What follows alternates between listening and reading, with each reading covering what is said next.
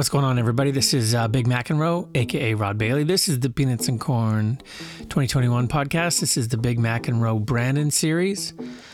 And this is episode 7. This is our final episode of the series. So we're going to play the last 3 tracks from the album, and we're going to talk to some more people, which is always really fun for me. So I'm going to talk to Sean Carruthers, who is a legend in the Brandon scene because he was key to having some record stores. He ran the Record Baron, which all the cool people worked at and all the cool people bought their music from. And so we talk a little bit about him getting into the music business through the through retail, and then running the Record Baron, and then finally we talk a little bit about him hooking up Farm Fresh with a gig with the Rio Statics. So that's lots of fun. And then I bring back my good friend Tyler Sneesby, aka DJ Honeycutt, to kind of close it out, talk about a few more memories, and finish the series. Lots of fun. The record is out. It's called Brandon. It's by me, Big McEnroe. Not McEnroe anymore, Big McEnroe. And it is on all the streaming services on Friday. It is on Bandcamp if you want to really support me and Peanuts and Corn Records. That's a great way to do it. And if you're into physical media, then CDs will be available for pre-order as you hear this, and they will ship in a couple weeks. So vinyl, we'll see. We'll see how it goes, but we'll definitely have some CDs for the CD heads out there. So yes, thanks again to UGS Mag for hosting this podcast. It's been super fun. A lot of work, I gotta admit, but really fun to reconnect with all these great people. So now I'm going to reconnect with Sean Carruthers. So let's get right into it. Here we go with Sean.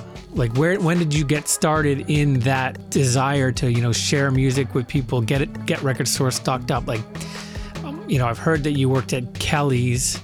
Is that where you got started, or tell me where you got started working at a record store, and how did that mesh with getting into these weird kinds of music that you really wanted to expose other people to? Well, I think I was interested in music right from, being a little kid. My dad had a little stash of records underneath the stereo downstairs. He never touched them, but he had a little stack before, including like an old Dave Brubeck, which just made me go, oh, there's something interesting here that I don't know about from listening to the radio. Back in the day, like you probably remember KX96 in Brandon. Oh yeah. But when I first started, we didn't even have a rock station. It was like an easy listening station and then a bunch of country music. So this was like a real eye-opener to me at the time. Yeah. And then I got into things like ABBA and, found a Gary Newman 75 of Cars. And, I would just go around as a really annoying twerp of a grade 6 student asking all of the other students, do you know about this? Hey, what's your favorite band? And just trying to share my passion with music. And all of them are like, yeah, I don't know. Yeah, whatever you like. So, right. But I carried that through to, just my feel for exploration. I just needed to keep checking out new stuff and just trying to listen to as much as I could. Right. So what do you remember about, you said you got a Gary Newman 45. And so how did that progress into, like, where was your first job at a record store or something that would kind of take you to that next level?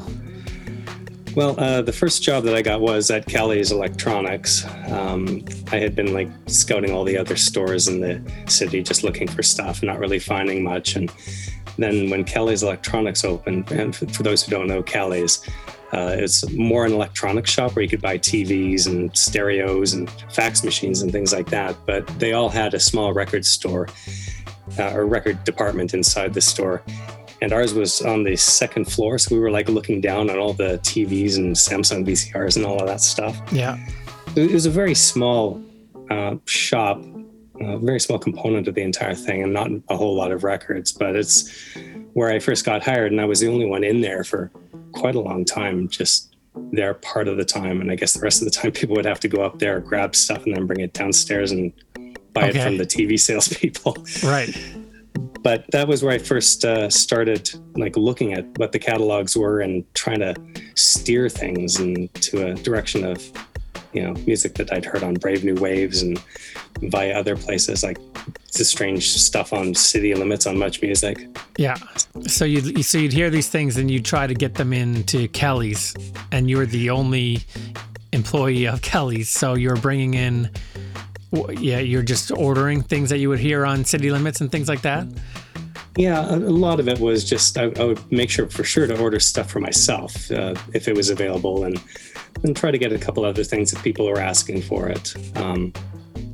There were definitely a few other people that had that kind of interest in the music, that they weren't being served by the other music stores in the city at that point, I don't think. Not to any great extent anyways. Yeah.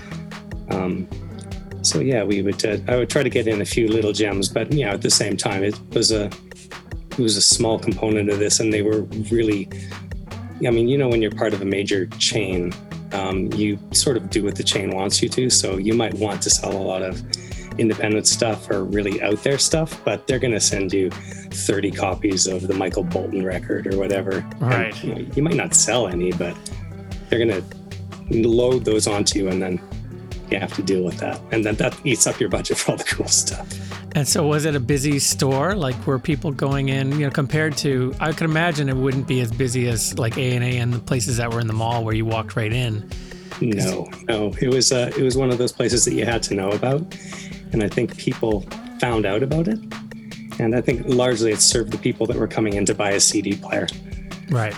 Yeah. So I remember being in there once. So I moved to Brandon in 87, and I remember being in there at least once, but I don't remember being in there a whole lot. So it must have closed not too long after that. Like, would it have closed in maybe 88, or does that sound right?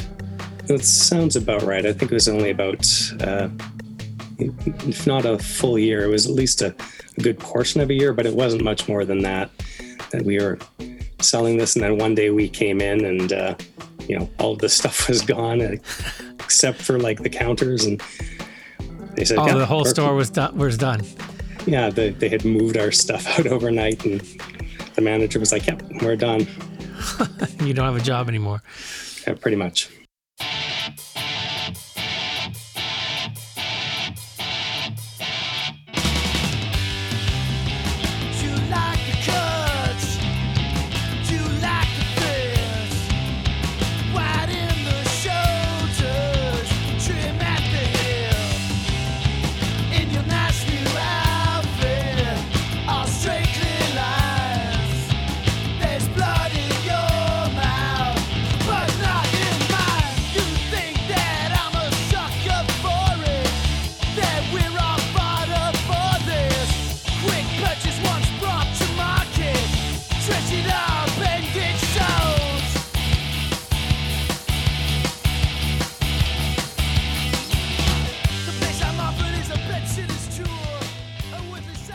So then where did you go from there? You, obviously did you look for another record store job right away? No, I continued to be a music store customer for a while, but I had another job at the time at the hospital doing some filing and secretarial work. Mm-hmm. So it was keeping me busy in the evenings. And then it was a while after that when Record Baron opened up. Yeah. So I saw that coming in, and then I was like, yeah, okay, this looks good. I want to get involved in this. And so, yeah, Record Baron is a very important part of me growing up for sure. So talk about, like, how did that happen? It was a chain that was going to come in, and then you applied, or how did that come about? Yeah, so Record Baron, I found out about that, I think, pretty much the first day they opened their doors and they were setting up. So Ken, the regional, or the main manager of this thing, had come in from Winnipeg, and I just sort of rolled in there like, oh, like, give me a job. And right. He was like, yeah, maybe. So I submitted my resume to that, and he hired me on part-time. I thought, I'd managed a record store before. Right. Like a record department. Yes. So I figured, I was qualified to run the thing. He was like, yeah, no, cha-cha, you can't do that. We got this other guy in here that's going to do that. Right. And so I worked evenings for a little bit, and then I worked some of the days. And then eventually the other guy who was in from Winnipeg as a favor to the company decided, I've had enough of Brandon, which is a theme I've heard running through the podcast. Right. And he moved back, and they finally took a chance on putting me into the manager position of that, which I guess was kind of fateful for me that day. It sort of changed my direction. Okay, and how did it change your direction? Well, I was not exactly sure what I was going to do with my life up until that point, and I thought maybe I was going to end up doing like computer science or something to do with English or something like that, be a professional academic. I had no clue, because in Brandon there wasn't a ton of opportunity to swing records. There were just, I think at that point there was just one in the Brandon Shoppers Mall and then one in the gallery at that point, I think. Yeah. I think there was an A&A in the gallery and then Top 40 in the Shoppers Mall. Yeah. At that point, I think. And then A&A opened up later in the Shoppers Mall too. But yeah, it was different because, mall record stores are mall record stores. They tend to have a much more constricted and top 40 kind of view of what sells. Yeah. And the Record Baron, when I went in there, I saw it was a pretty deep sort of selection. It had a lot more catalog. So a lot of things that were not exactly top sellers, top hits right at the moment. And it wasn't just a whole pile of greatest hits collections. Yeah. It was, a lot of collections from bands that or bands that you hadn't really gotten into yet, but, were big bands from the past that you really should be a part of anybody's collection. So it definitely piqued my interest to be in a place that sort of was a little bit deeper into music than it felt like the mall stores were at that point. Yeah. And then, I started working there full time, and then I realized, I'm not going to do computer science. Probably would have paid me better in the long run, but I think from an interest perspective, the music. So you enjoyed it? I actually really quite enjoyed it. What's not to enjoy? You sit in a record store and you talk to other people about music and you listen to music all day, hopefully music that you actually enjoy, which is another thing that you can't really do in a mall store sometimes because they're going to make you listen to all the hits all the time. Right. So as far as, it being a non-mall store, so you having a little more freedom. So how much were you able to shape what was on the racks? And, did you identify like the alternative culture that was kind of growing in Brandon and try and stock up on that kind of stuff or what? Yeah, we would get, first of all, we would have the staff in there that were all a little bit into that sort of culture already. And they would play their own copies in the store. So we would be listening to Dinosaur Jr. in the store. We'd be listening to Nirvana or whatever before these things were big. And people would come in and say, oh, that's really interesting. What is this? And so we sort of built word of mouth in that regard. Yeah. But also, through the number of years before, I knew that there was already that collection of people in the city that had those sort of oddball tastes that didn't listen to CKX radio, didn't listen to the country station, that wanted something a little bit off the beaten track. And, they didn't know how to connect with each other necessarily back in those days because, no internet, and you would have to sort of know someone who knew someone and then get introduced. But yeah, I found that just knowing what some of those people liked and starting to bring some of those things in, hearing things on Brave New Waves and bringing some of that stuff in, playing it in the store, getting other people interested in it. It really helped build that kind of knowledge. And then the other people would show up in the store and the weirdos would connect with each other on the other side of the counter. And we did get a chance to really build that collection of offbeat material in the store. So we did have to bring in the usual stuff like the John Cicada and again the Michael Bolton, the stuff that the main branch wanted us to have in the store just to make the major labels happy. But we also had access to a couple of independent catalogs like Cargo Records or Outside, and they would send us all of the new release sheets for all these things. So I would take a chance on one or two of these items, especially if I knew that I wanted a copy or I knew someone who was into the band. Yeah. So I'd just add them into stock. Someone would buy it and then we'd add a couple more. And we sort of progressed that way a lot with some of the skate punk stuff. So we had another guy working in the store, Mike Cockerline, who was really into this skate punk. Yeah. And so he would listen to this, and so we would bring in like a couple copies of, you know, the new NoFX or the Lagwagon or Screeching Weasel or whatever. And then he would play them, and then people would ask for them, and then I would just start ordering like 5 copies and then 10 copies, and then they would all sell out. So right. So that's another ingredient in the you know, the 90s hardcore Brandon scene, and how it was able to, you know, be a thing, is having a supply of those records. So that's... Yeah, not just a supply, but also someone like Mike who was really into it and was knowledgeable about it, and who would push it on people, either through blasting it at full volume or by telling people about it. And so did you ever get any backlash from the head office about this, or was that a struggle, or was it kind of an organic thing that kind of worked out? It was mostly an organic thing that worked out. At the beginning, there wasn't backlash per se, but it was more, I would get a call every so often. You really wanted 20 copies of this Rheostatics record? Are you sure about that?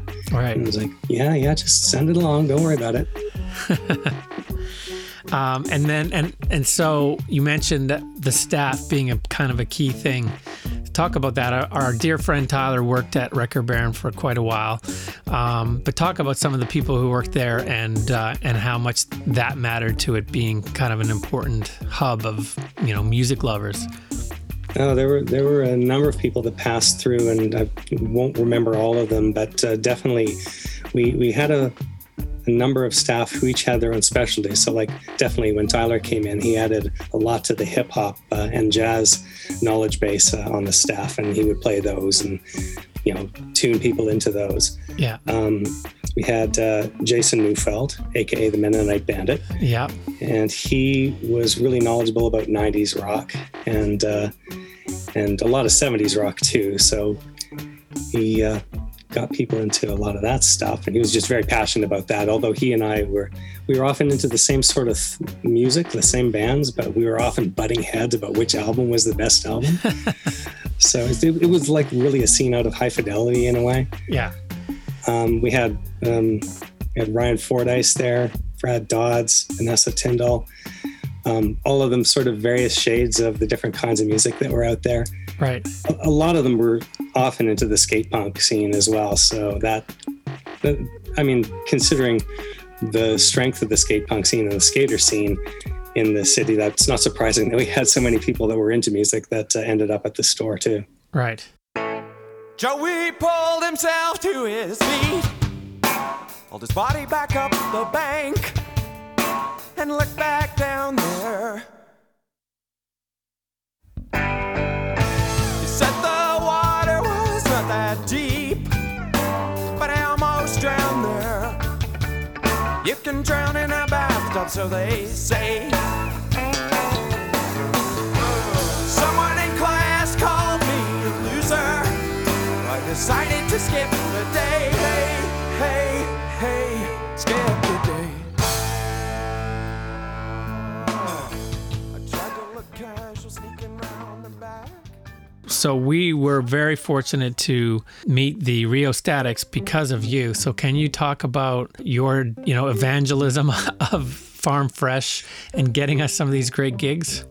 The Rheostatics gig came about because of my love of late night music. So it was sort of indirect sort of thing. So I was driving through the country one night, and they started playing, I can't remember whether it was Nightlines or whether it was Brave New Waves, but they started playing whale music at that point. And I hadn't heard this. I'd heard bits and pieces of the Rheostatics on Brave New Waves and Nightlines before, and it never really dented me that much, you know, one piece at a time. Yeah.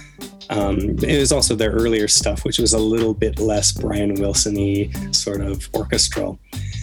But then whale music came on and they just played the whole thing. And I was like, oh my God, this is amazing. Mm-hmm. I love this. So I just kept driving around so that I could listen to the entire album as they played it.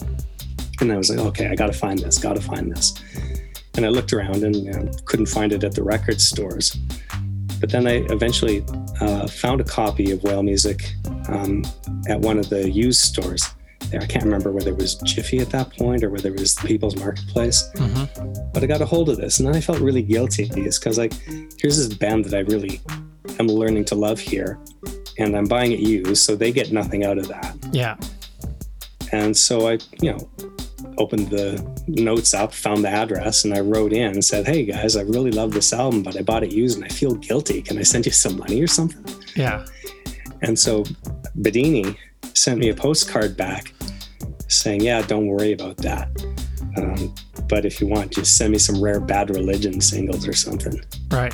And I was like, well, I didn't have any of that either. I could barely find Rheostatics at that point in the city. And I was like, well, I don't have any Bad Religion, but this is just right after I think your first tape had come out. Yeah. And so I sent him a copy of the Space EP. And I guess it's sort of, my understanding was it sat on the shelf for a while in their van or something like that. And then eventually they put it in. Yeah. And then that one thing led to another there. So it was sort of the hookup on that because I felt guilty about not buying their album. That's funny. That's amazing. So it wasn't even so much that you were just looking to push us necessarily or you had a relationship with that. I understand clearly, but it wasn't like you were sending our tape to all these outlets. It was more like just the right timing. Yeah. That's even more interesting is the timing was perfect that you got a postcard and they said send us something, and that was what was handy that you're into, that's unique obviously to Brandon. And next thing you know, we get a call and we ended up playing. Well, the first thing was we played with them at the Keystone Center. Yeah. Horrible gig. What do you remember about that gig? That gig it wasn't horrible for, I think, me and the audience. And, oh, good. And watching the show, it was fun, watching you guys do your thing. I think it's always hard to impress a whole pile of drunk or drunk leaning university students. But the fans that you had then, the people that already knew you, we were all up at the front and enjoying the show. So I do remember, is it before the show or between sets or something like that, hanging out in the back of the room where they had their green room, just hanging out with the Rheostatics and just chatting about various things and talking music and whatnot. I remember that show there being some drama with the lineup where the Rheostatics wanted us to play before them, but I think the promoter was friends with another band, maybe Jerkwater or something. I forget what they're called. And so I think we played. That sounds right. So we played as the doors were opening, and because he didn't really want us to play, but the Rios really wanted us to play. They were insistent. So it was like a compromise. We were playing, but we were playing before the promoter's friend's band. And so what was frustrating for us was that most people weren't in the room. I know you were in the room, and like Neufeld was in the room, and all our friends were in the room because they knew when we were playing, but most people were just sort of starting to like line up to come in, and we're not. So that's why it was there was some drama with that promoter and like some kind of thing going on. But meeting those guys all in person was amazing. And I think we'd already had made the deal that we were going to go play in Toronto with them. That was already a done deal. So it was like we were meeting them, but it was like, okay, we're going to see you soon. And that all happened pretty quickly. Like you say, we put out a tape in December of 94 and we played, I think, September of 95 with them in Toronto. So I think that was in the summer of 95. Yeah. And I think that also led to Tyler being on their next album as well. Yes. Yeah. Well, I do remember the drama at the show now that you mention it. And I do remember that the Rheostatics did go out of their way during their set to bring you guys back up on stage. And they did one of your songs, I believe. I don't remember that. It's totally possible because that's something they would do, or they would just play something and say, do one of your songs or whatever. But they might not have been to the point where they would do one of our songs yet. We did that later. Yeah. And then famously when we played in Toronto, they also would come. Tim wrote a rap about meeting us. I don't know if you've ever heard that demo. I did. Or not demo, but a live version. Just amazing stuff. I saw something on YouTube about that, yeah. Yeah. Appreciate it, man. Thanks so much. It's great to talk to you. Yeah, same. Thanks for having me on. You bet.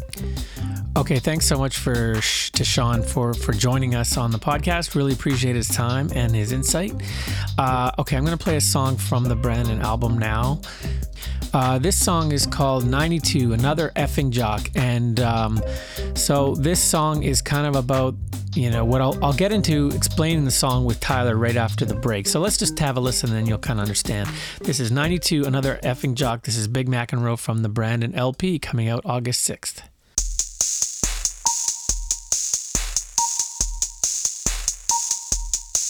It's just another jock, another skater.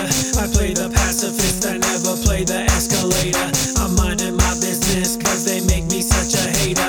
I guess they are jealous cause I'm rocking so much flavor.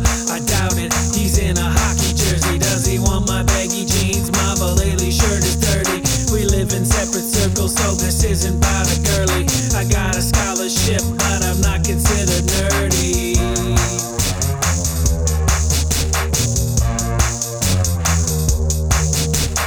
Why they try to push me, get up in my business. I drive a crappy car, I'm not a symbol of success. I'm taking nothing from them, just trying to keep it fresh. I keep it on the D-Lo that I'm acing every test. Still they talking to me, get up in my grill, though, saying things about me, stepping on my shell toes. But I got a posse of Pizza Hut employees who always got my back, say the word, they're right there for me, my boys.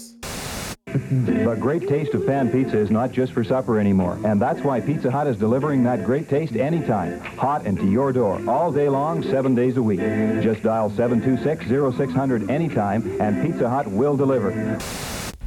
All right, well, thanks again for joining me, Tyler Sneesby, a.k.a. DJ Honeycutt, and thanks for joining me on the final episode of the Brandon Podcast, episode 7. What a great podcast it's been so far. Yeah, I've got a lot of positive feedback on it. It's definitely something different, I think. So it led to a lot of funny discussions, and I got a good picture yesterday on Instagram of the skate crew. I saw that. Yeah, that's really skate crew at City Hall, and I sent it to Stefan, and he's like, "Holy, what am I wearing?" So I was sort of revisiting the record. So we've got 3 songs to play today. One of the songs is called, 92, Another Effing Jock. So that was a song about, it was funny. It was like we talk a lot in the podcast about bullies, and, I especially talked about bullies to Patrick.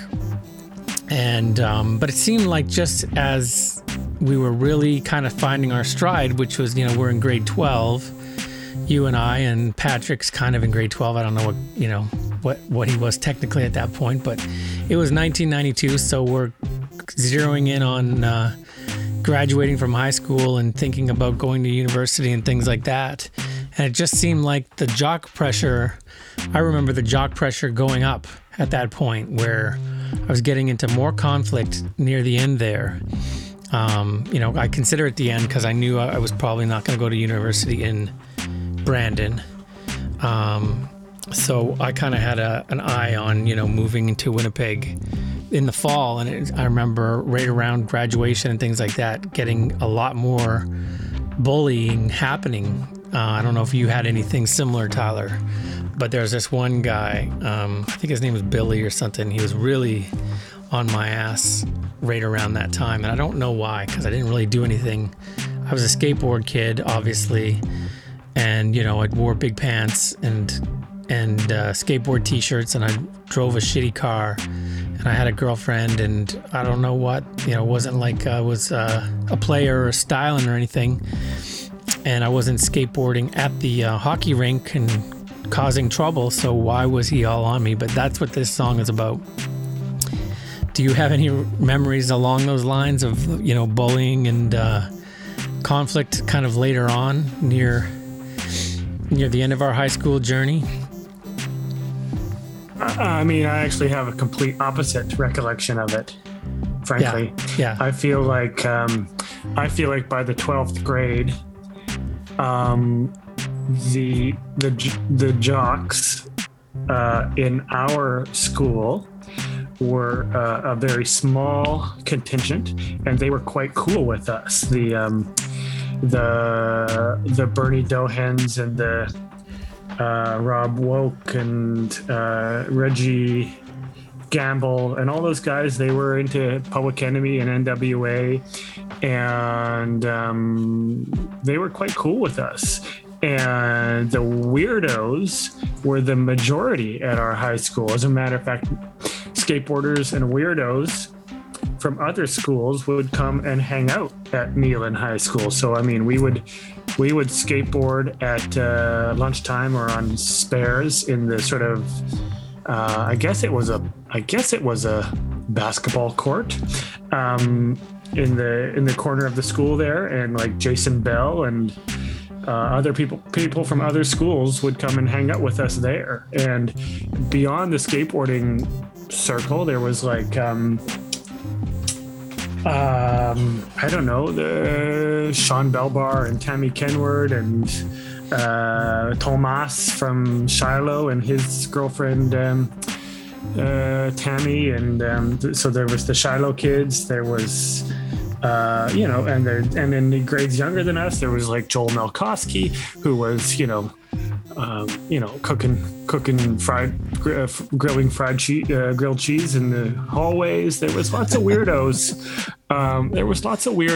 In our school, and I feel like the jocks were the minority at that point, and those jocks were pretty cool with us. That's my recollection of the later years, where we everybody got kind of cool with everyone else. But I do remember a guy, Billy, that was sort of the last holdout. He was sort of he was sort of grasping at that sort of that power that was quite tenuous for him at the time. Yeah, because there's still, like, you're 100% true and about all those guys that were super cool with us, and obviously we're in grade 12 at this point, so we're not new kids in school, so we know our way, we know everybody. We're relatively popular, I would say. Mm-hmm. But there was still sort of these holdouts. Like, there was that other guy, remember the guy who drove the 5-liter and who smashed his 5-liter a couple times? That guy was around, who was kind of not really cool. Wes something or something. And then this Billy guy. There were still guys around, and it was just so ridiculous at the end, because it was one thing to be in grade 10 and get into a new school, but now it was like to have any conflict, at my own grad, where I have all these people who are willing to stick up for me. It was just kind of absurd. It was like we kind of laughed it off, but it was still, I remember it still being annoying and, not pleasant. But you're totally right as far as guys like Bernie and all that, who were very more into the athletic side of things, definitely, being cool with us. But they were also into rap, and exactly. And that's what sort of bridged the gap, and everybody was like, and Bernie was just a weirdo as well. Yeah, heart, you know what I mean? Like, he was really goofy and really fun, and he, there was folks like that who were just found us to be fun guys, and we found them to be fun people, and we just got along. I remember hanging out with Bernie and going to Clear Lake one time, and I think it was around the day that Check Your Head came out, so I'm not sure what year that would be, but Check Your Head came out. Yeah, 92, yeah. Yeah, Check Your Head came out, and it was like, oh, I gotta check this out, and so listening to Check Your Head for the first or second or third time in my shitty Honda Accord with Bernie Dohan driving up through, and I think I had to take him to Dauphin, and then we hit a deer on the way there or the way back or something, or a deer hit us. Bernie was from Dauphin, I think. Yeah, something like that. Yeah, that was his hometown.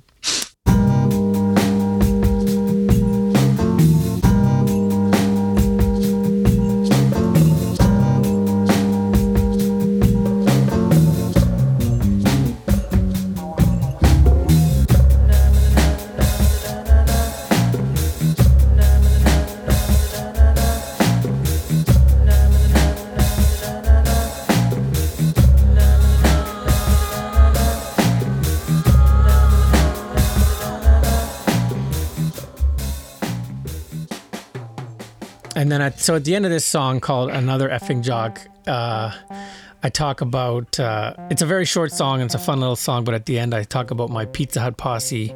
Because there's this guy, I worked at Pizza Hut and I had a lot of friends who obviously worked there. And one of them was a guy named Rob Lefebvre. And he was quick to stand up for me in those situations. I remember when I was, because I'm still I'm a quote unquote vegetarian. So I weigh about 130 pounds. I got no meat on my bones. And so some jock stepping to me is not good, but he would always stick up for me. And so that got me thinking about the jobs that we had in Brandon. So I worked at Pizza Hut, and that was a really fun place to work. Our friend Michelle Blanchard got me a job there because originally I worked at Boston Pizza. I was a delivery boy, and then Boston Pizza shut down one day. And I showed up for work and there was no work to be done because they had closed the doors and locked them up.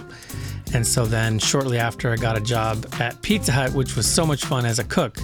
So I met all of Michelle's friends who worked there. It was almost like a family. There's all these people, and eventually, Patrick, literally family. It was literally like Michelle's Dominique, sister. Yeah, and then there's brothers who you name dropped in Duck Duck Goose way back in the day. Dominique bake a cake like strawberry shortcake. That was part of that crew as well. That's right. And then there was these brother cooks that were there, and then Rob McGregor was a good friend of ours who worked. That's where we met him originally because he didn't go to the same school as us. And then Patrick worked there eventually.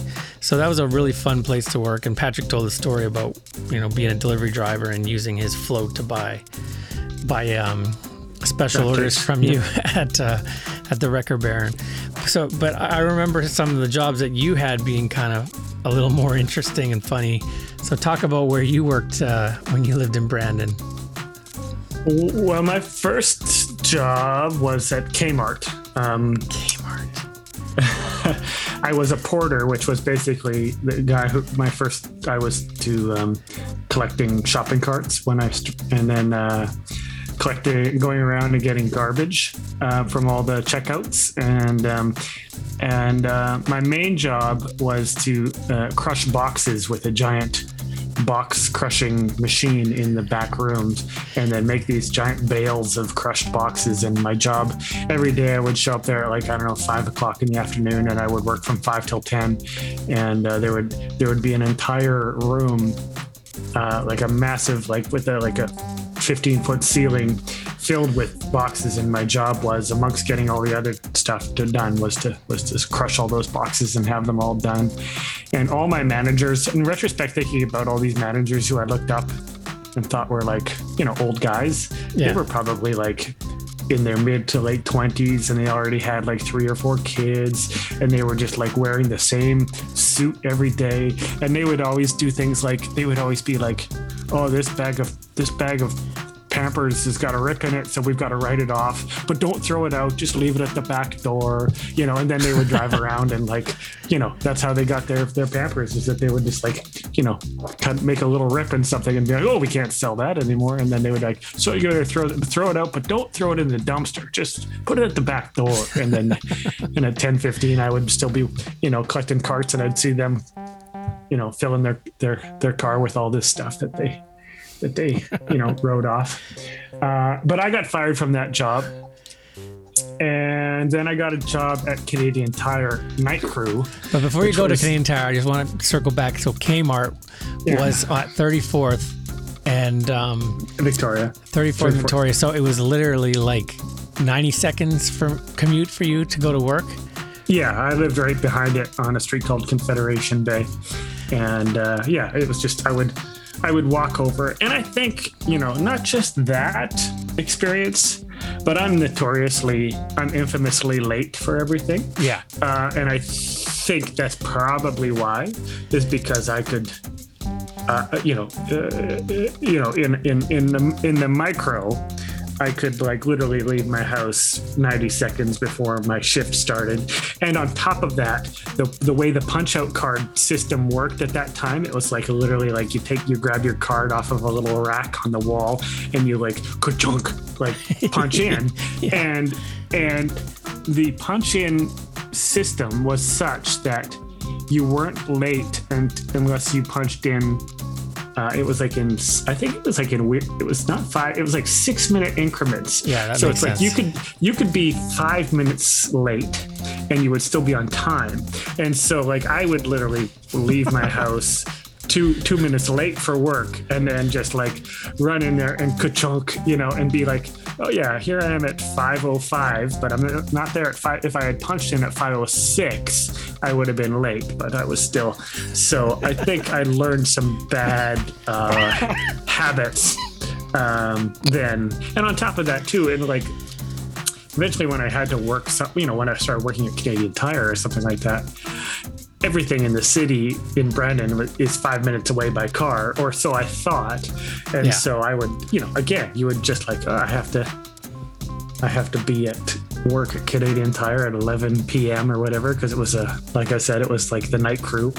And so I would, literally leave work or leave home at 10:55 and roll up there just in time. So I recall just learned some bad habits.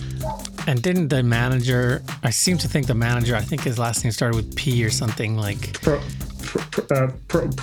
I think it was Probert, yeah, who said like you would never amount to anything or something. No. Okay, so there's two. Probert was the guy who sent me home for wearing my Cypress Hill "Stoned is the Way of the Walk" T-shirt. Because as a porter, I was allowed to wear whatever I wanted. I wasn't beholden to any outfit. Oh God, turns out I got lots of Kmart stories. But yeah, I was wearing my Cypress Hill T-shirt, which had like the Cypress Hill logo, which I think was a skull on the front, and then I don't know, it had some sort of arrows through it or some sort of north, south, east, west compass. I don't know, I can't remember what it was, the Cypress Hill logo, but that was on the front, and then on the back it just said "Stoned is the way of the walk," and I remember getting sent home. You got fired from Kmart. Why did you just got fired? Just they were just tired of you, or was there a specific incident? I got fired because it was leading up to Christmas, so this would have been like December of '92. So I had worked at Kmart for a couple of years at that point, because I think I started at Kmart when I was in 10th grade. So now I'm in. Actually, now I'm graduated, so now I'm in whatever first year university, I guess. And it was a busy time of year. They were like, okay, we've got to do an all-nighter or something like that. And so I remember them asking me to be one of the people to work overnight, and I had never worked an overnight shift before. There was no real policy or no real it was just something they decided they needed to do. So a few managers and a few staff just pulled an all-nighter to stock the shelves in time for Christmas or something like that. And there was no indication that we were going to have breaks or there was just no clear communication. And plus I was not in overnight mode the way I was later in Canadian Tire, when I would sleep all day and work all night. And so I was exhausted. And so I remember working up in the stock room all night, and I just grabbed a 2-liter of Coca-Cola to get some caffeine, and was just drinking it. It's not like maybe I was gonna steal it, maybe I was going to pay for it when at the time in the morning when it came time, but whatever. It was a $2 bottle of Coca-Cola, and I guess they found it, and and then I got called into Probert's office, and the next day, and this manager named Shelly, I think her name was standing there, and they fired me, made me write out a report to say that I'd stolen this bottle of Coca-Cola, and and I got fired.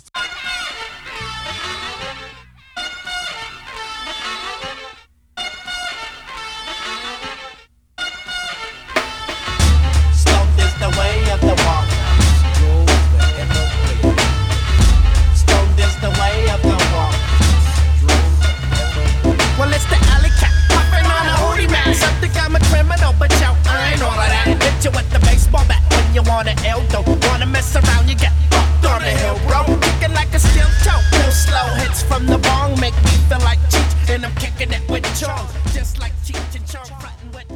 go back to the Pizza Hut thing was because you talk about the Coca-Cola, drinking Coca-Cola at Pizza Hut, we would go crazy on the chocolate milk.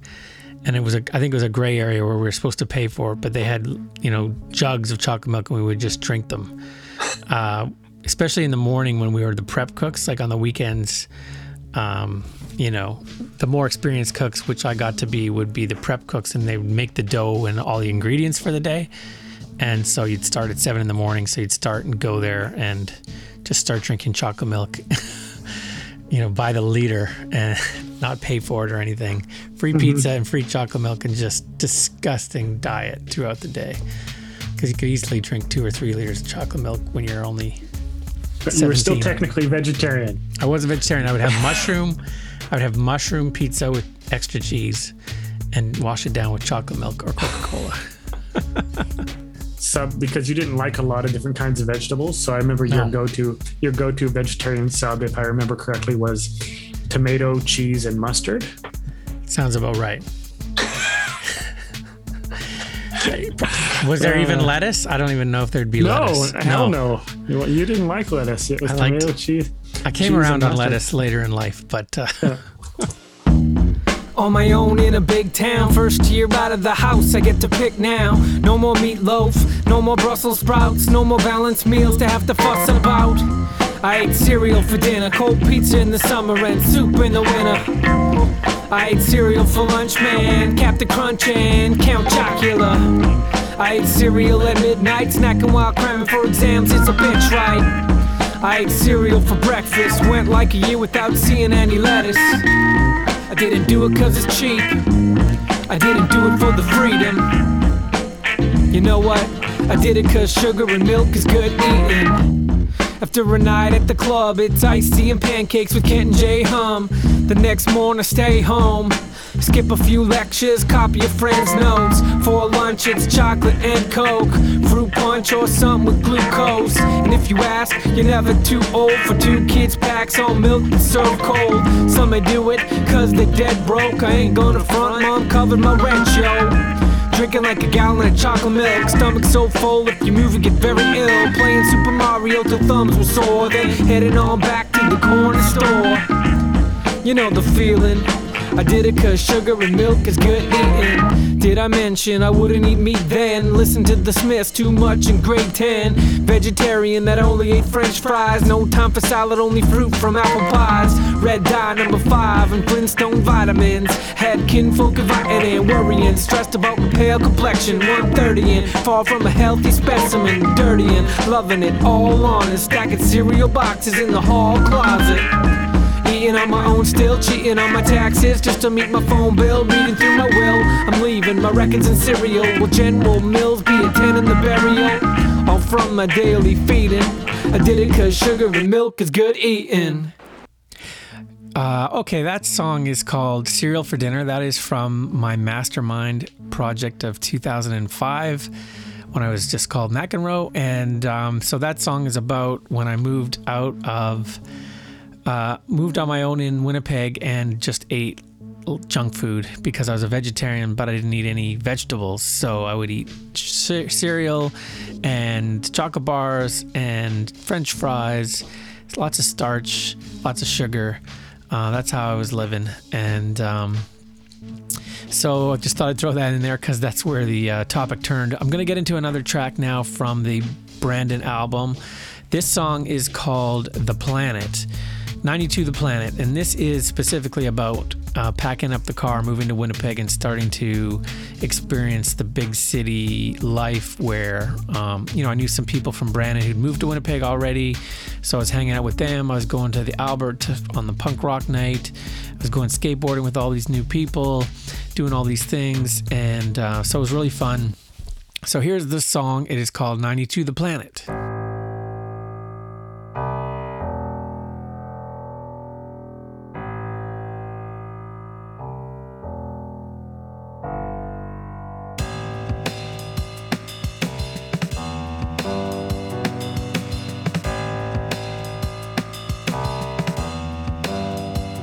Boom, bash, bash, I had to leave, I had to get away. High school was over, had to jet for a better day. Kissed my mama, gave my pops a nod. Just a 2-hour drive, so it's not so hard. Threw the duffel in the back of the old Accord, full of all types of vinyl, though it's old and worn. Plus my Heyman bass, and all I can afford is 1 tank of gas. Can't go back, it's only forward.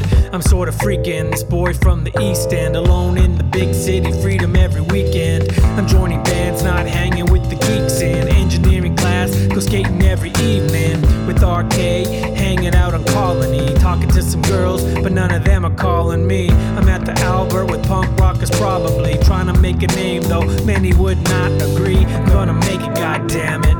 I'm from BRAND on the planet. I never fake it, just slam it. Out of BRAND on the planet.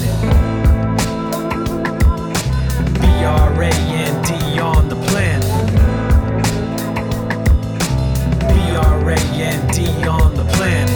I met J-Hum round about exam time. Should've been studying, trying to write a damn rhyme. I'm getting B's and C's, grades cratering, but rep gets bigger. I'm a scene mainstay, it seems. I can DJ your skate comp, never in school. Call me Ferris Bueller's Day Off.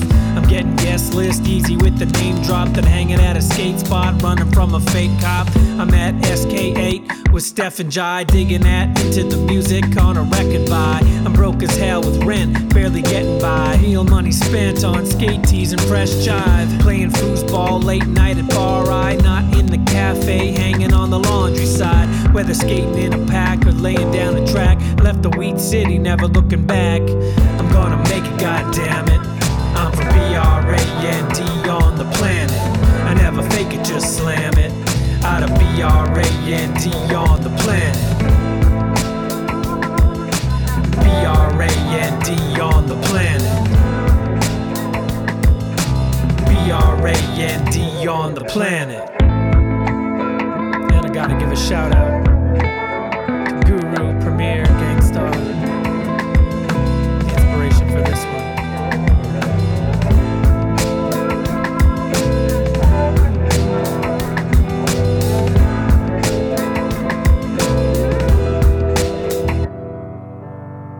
This is CKND TV Winnipeg. Give me just a couple minutes about that, working at that Record Baron. It seemed like a kind of a cool little piece of time where there's so many cool people working there and so much good music getting ordered in. And, he talked about how it proved that there was a market for, non-mainstream music in Brandon, like a serious market for it, a serious audience. And so what do you remember about working at that Record Baron, being able to order things in and, seeing its influence on some of the people coming in and absorbing it? I remember before I worked there, because I guess I started there maybe in the summer of '94, but shortly before I worked there, I remember them, Carruthers and Neufeld, calling me in. And they were being very coy about it. Oh, you should come to the store. And I said, I walked in and I was like, okay, what is it you want? And then they just hit play on the Ill Communication advanced promo, which came out on cassettes back then. All the advanced promo tapes, albums were literally on cassette, even into the mid 90s. Yeah. They were like these, generic, photocopied covers that just had the track listings on them. But I remember them, hitting play on the Ill Communication. And I was like, oh, what is this? And that it was, I finally gathered that this was the new Beastie Boys. And Carruthers and Neufeld standing behind the counter with these smug grins on their face, and so pleased that they were able to introduce Tyler to the new, to play him the new Beastie Boys album. And it was pretty rad. And beyond that, once I did start working there, the people who were working in there at the time, Neufeld, Carruthers, Sean Vermette, we were all interested. We would just order so much import music. You know, Yeah. we would get these, I don't know, maybe Cargo Records or whatever it was the importer was at the time, these like weekly, and I would just go and order every rap record that was available at the time. So I remember, you know, again, this would have been 94. So I remember getting the Beatnuts Street Level album, or Hard to Earn by Gangstar, or Down South Lost in Brooklyn. If anybody knows that album, it's a pretty obscure record, but you know, applicable to Farm Fresh because I did scratch their stuff on Space Part 3. Yeah. You know, just so many. What if there was a rap record on the weekly, you know, releases, I would order it, and then we would just end up having like thousands of dollars worth of product sitting on the shelves that we were like, you know, just waiting for our paychecks so that we could, like, you know, and then we would have to sort of like, you know, I can only really afford to buy a few of these, and each one of these records probably costs $40 even with our discount because they're all imports. But yeah, we beyond like a handful of people like Don Phillips, as Ken mentioned in the last episode, Don, who ran the bookstore, who was, you know, coming there. He had his hold piles were as big as ours. The only difference was he could afford to just swoop in and buy them all at once. You know, he's like, well, what did I got this, you know, and certain things Crothers would just like, I think Don will like this. And he would just like, okay. And then he would just like buy a stack of literally 20 CDs. The rest of us are just like have as much stuff on hold, but we can only buy one or two things at a time. But yeah, I mean, we didn't really care what other people were interested in, you know, because we were in Brandon. We didn't have a lot of faith that people were interested in cool things. There was just a handful of people out there that was interested in cool things, and everyone else worked there. So it was just really us about buying yourself and getting stuff for ourselves. Yeah, and we were really doing that, you know.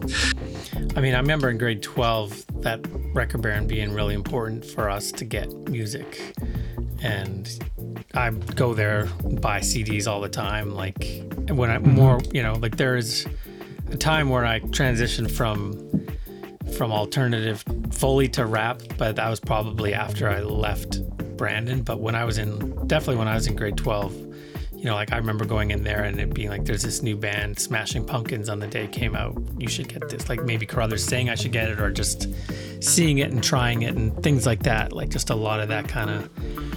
We were obviously getting our rap influence from elsewhere. So we were then coming in and being like, you know, I need this. I need Diggable Planets. I need Derelicts of Dialect by Third Base. I need whatever it is. We just, you know, so we were coming in looking for that, and they were influencing us in other ways.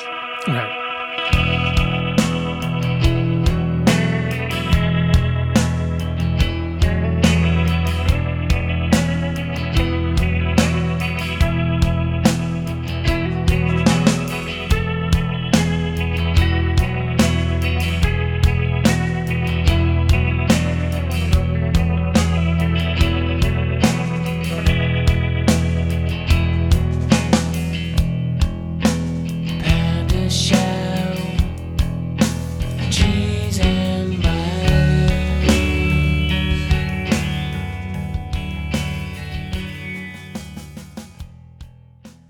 So basically, we start this group. We're called Farm Fresh. You know, we've talked on various podcasts about our history, about how we got going and all that. But what do you remember about the reaction, specifically in Brandon, to a rap group in Brandon? Like, because you have a better memory than me. Like, obviously, do you remember how we even got on that Manitoba Midday? Like, for those who don't know, we were on a Manitoba Midday show and we performed Celine Dion right before our first gig with Jamie Aiken. Like, who got us that gig? Who got us on Manitoba Midday? Did you?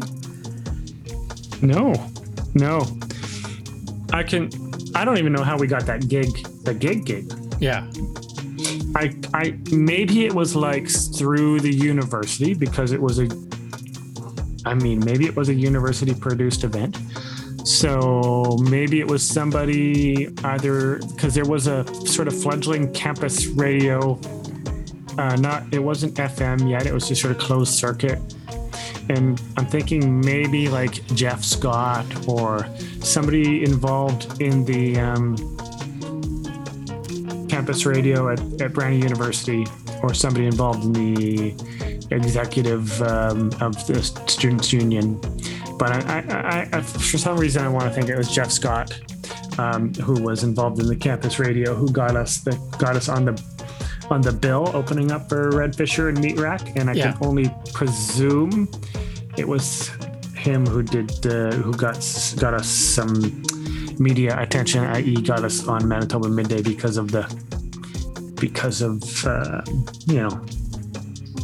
weirdness of having a rap group who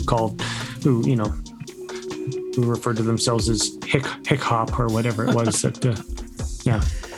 And what else? Like, do you remember any media coverage in the Brandon Sun, and also what about the strange tape release we did at Vincent Massey High School? What else did we do that was weird in Brandon? Obviously, playing the Folk Fest is not really that strange, but in a town like Brandon, it seemed like we did some different things happened. Yeah, I mean, I don't recall us getting any coverage in the Brandon Sun. I do recall that gig in January of '93 of us opening for Red Fisher and Meat Rack was mentioned in Maclean's magazine. That's right.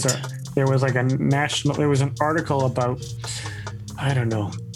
I think it might have been an article. I think Maclean's maybe like rates universities every year or something like that. And so there was this issue about universities, and then there was some sort of think pieces about demographics and what university students do, yada, yada, yada. I don't really recall, but I do recall that within a month of us doing our first ever actual real show that we were already mentioned in passing, but mentioned in a national magazine. I think I have that. I have that. Yeah.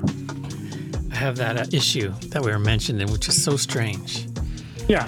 So, I mean, it was just like, meanwhile, in Brandon, 200 people have congregated at the to see a punk rock show with a opening act by Farm Fresh. Whatever the mention was, it was like, and then it goes on to talk about what actually the article's about. But it was like, we were all like, hey, we're in a national magazine, and we've only existed for a couple months now, and whatever. Yeah, that was weird, and it wasn't like a review or anything like that. It was just like literally just being mentioned. But yeah, I mean, as far as like other media, and then I mean, that's 93, and then by the time, I mean, doing that show at the farm, there's a lot of stuff that we did between that first show in early 93 to releasing the album in late 94. Yeah. But between then, I mean, we played in Winnipeg a couple times, once at the Albert, once at the Junkyard. We played the Folk Fest.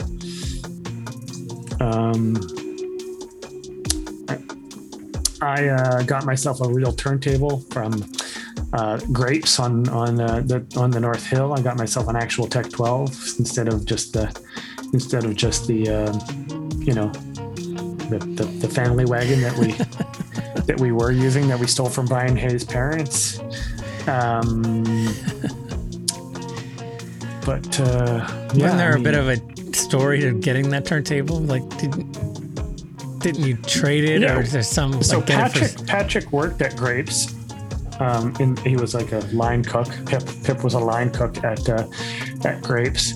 And so Grapes was, there was Grapes here in Winnipeg. There was 3 or 4 locations, Grapes on Main, Grapes Pier 7. It was a bit of a, I don't know if it was a national chain or just a Winnipeg chain. It also had I think Brandon it was. location. I think it was just a Manitoba thing. Maybe a little. I think they had one or two in Saskatchewan, but that was it. And so there was this grapes north on the North Hill, and I remember being there, maybe picking up Patrick or waiting for Patrick to be done, and I noticed that, because they have a dance floor. I mean, Kenny mentioned in the last episode, Ken Jaworski mentioned in the last episode that eventually they started doing shows at the North Hill Inn, which was, that was Grapes on Main back in the day. And so they had a dance floor and a pseudo stage. It had a wall around it. So it was more or less like an area that you could put, but it was the stage for all intents and purposes. But they had this little DJ booth there outside of next to the dance floor, and I looked in there, and there was a big stack of CDs on top of this dusty Tech 12 turntable, and it was like the dust cover was on it, which was good because it was very dusty. And I was like, well, that shit's not being used at all. And so I was like, Pat, who's the manager? Where's the manager? And so I spoke to that. I was like, do you even use that turntable that's in there? And he's like, well, sometimes we do, right away he's sort of onto what I'm doing. He's like, well, sure we do. Yeah, we use it. Yeah. Mm-hmm. And I was like, okay, well, I mean, if you don't use it or not planning on using it, I would borrow it, or I would like to buy it off you. And he was like, well, how much would you want to buy it for? And I was like, $100. And he's like, $100? Do they even make records anymore? And I was like, not really, no, but I collect old records. I collect old records. I just want to have something to play on, whatever. And so he walked away. Just think, he took my 520. Said I go to the ATM in the lobby and get some money out. And I buy, so that was my first Tech 12 was, and instantly my scratching became, I remember making scratch tapes. I didn't have any, like my battle records, for lack of better terms, were comedy records back then. They were like, they were Bill like Cosby. Like the Fat Albert stuff, or like there was this trucker comedy record. Yeah. Gene Tracy's Double Collection, I think the name of the album was. It was just like a truck stop comedian. Yeah. And I remember just like going through that and finding like, not 5 minutes ago, but right now, like all this sort of like sounds that I would just like, just practice scratching with. And I have tons of tapes somewhere of like me just recording myself scratching over Gangstar or Third Base or whatever records I was listening to at the time. But I got my scratching got instantly 100 times better with a real turntable. Yeah. Thanks to Grapes. Mm-hmm. And it's funny that you knew do you remember how you knew that was the turntable? Like that was the coveted, the gold standard for turntables. Well, I mean, this would have been 92, 93 or something like that at this point. So I think we knew a lot about rap at that point. I mean, we think about, we were watching Arsenio Hall and, Soul Train and Nia Peoples' Party Machine and In Living Color, and we were seeing, not to mention all the rap videos we were seeing. I think, and reading Source magazine. In the back of Source magazine, you could probably like buy those turntables, mail order and stuff like that. So I think we knew, but I can't say specifically. I remember where I clued in that the sort of industry standard was the Technics 1200, but but I kind of knew that when I saw it that was it. You know, that was what I needed. Right. All right. So let's play one more track. This is the last track on the Brandon album. It's the last track we'll play on the podcast. This is 92 No Cliches, Farm Fresh. So check this out. This is kind of about getting going as Farm Fresh and a little bit about what we're talking about. And then I'll come back and wrap it up with Tyler.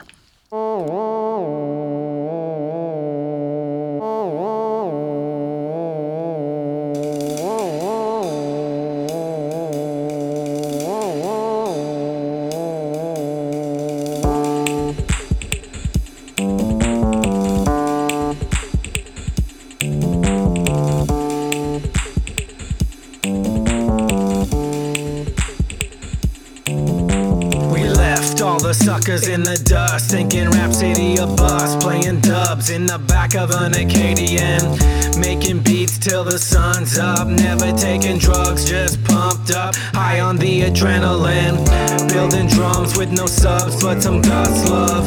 We had no posse and no manager, just us. Our parents tolerant but really didn't trust us. They said stay in school or they would have to cut us off from the trust fund.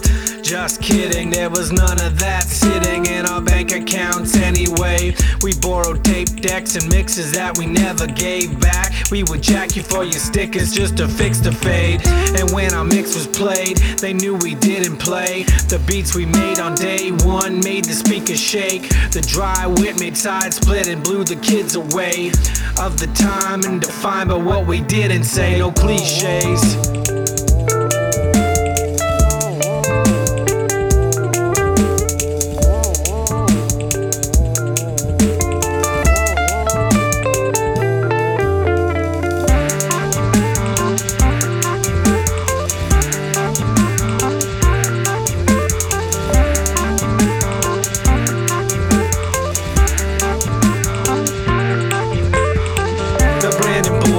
Songs on what we standing for. Original, no, you never heard us sound before. We stand alone on any stage we have to play. Of the time and defined by what we did and say, no cliches.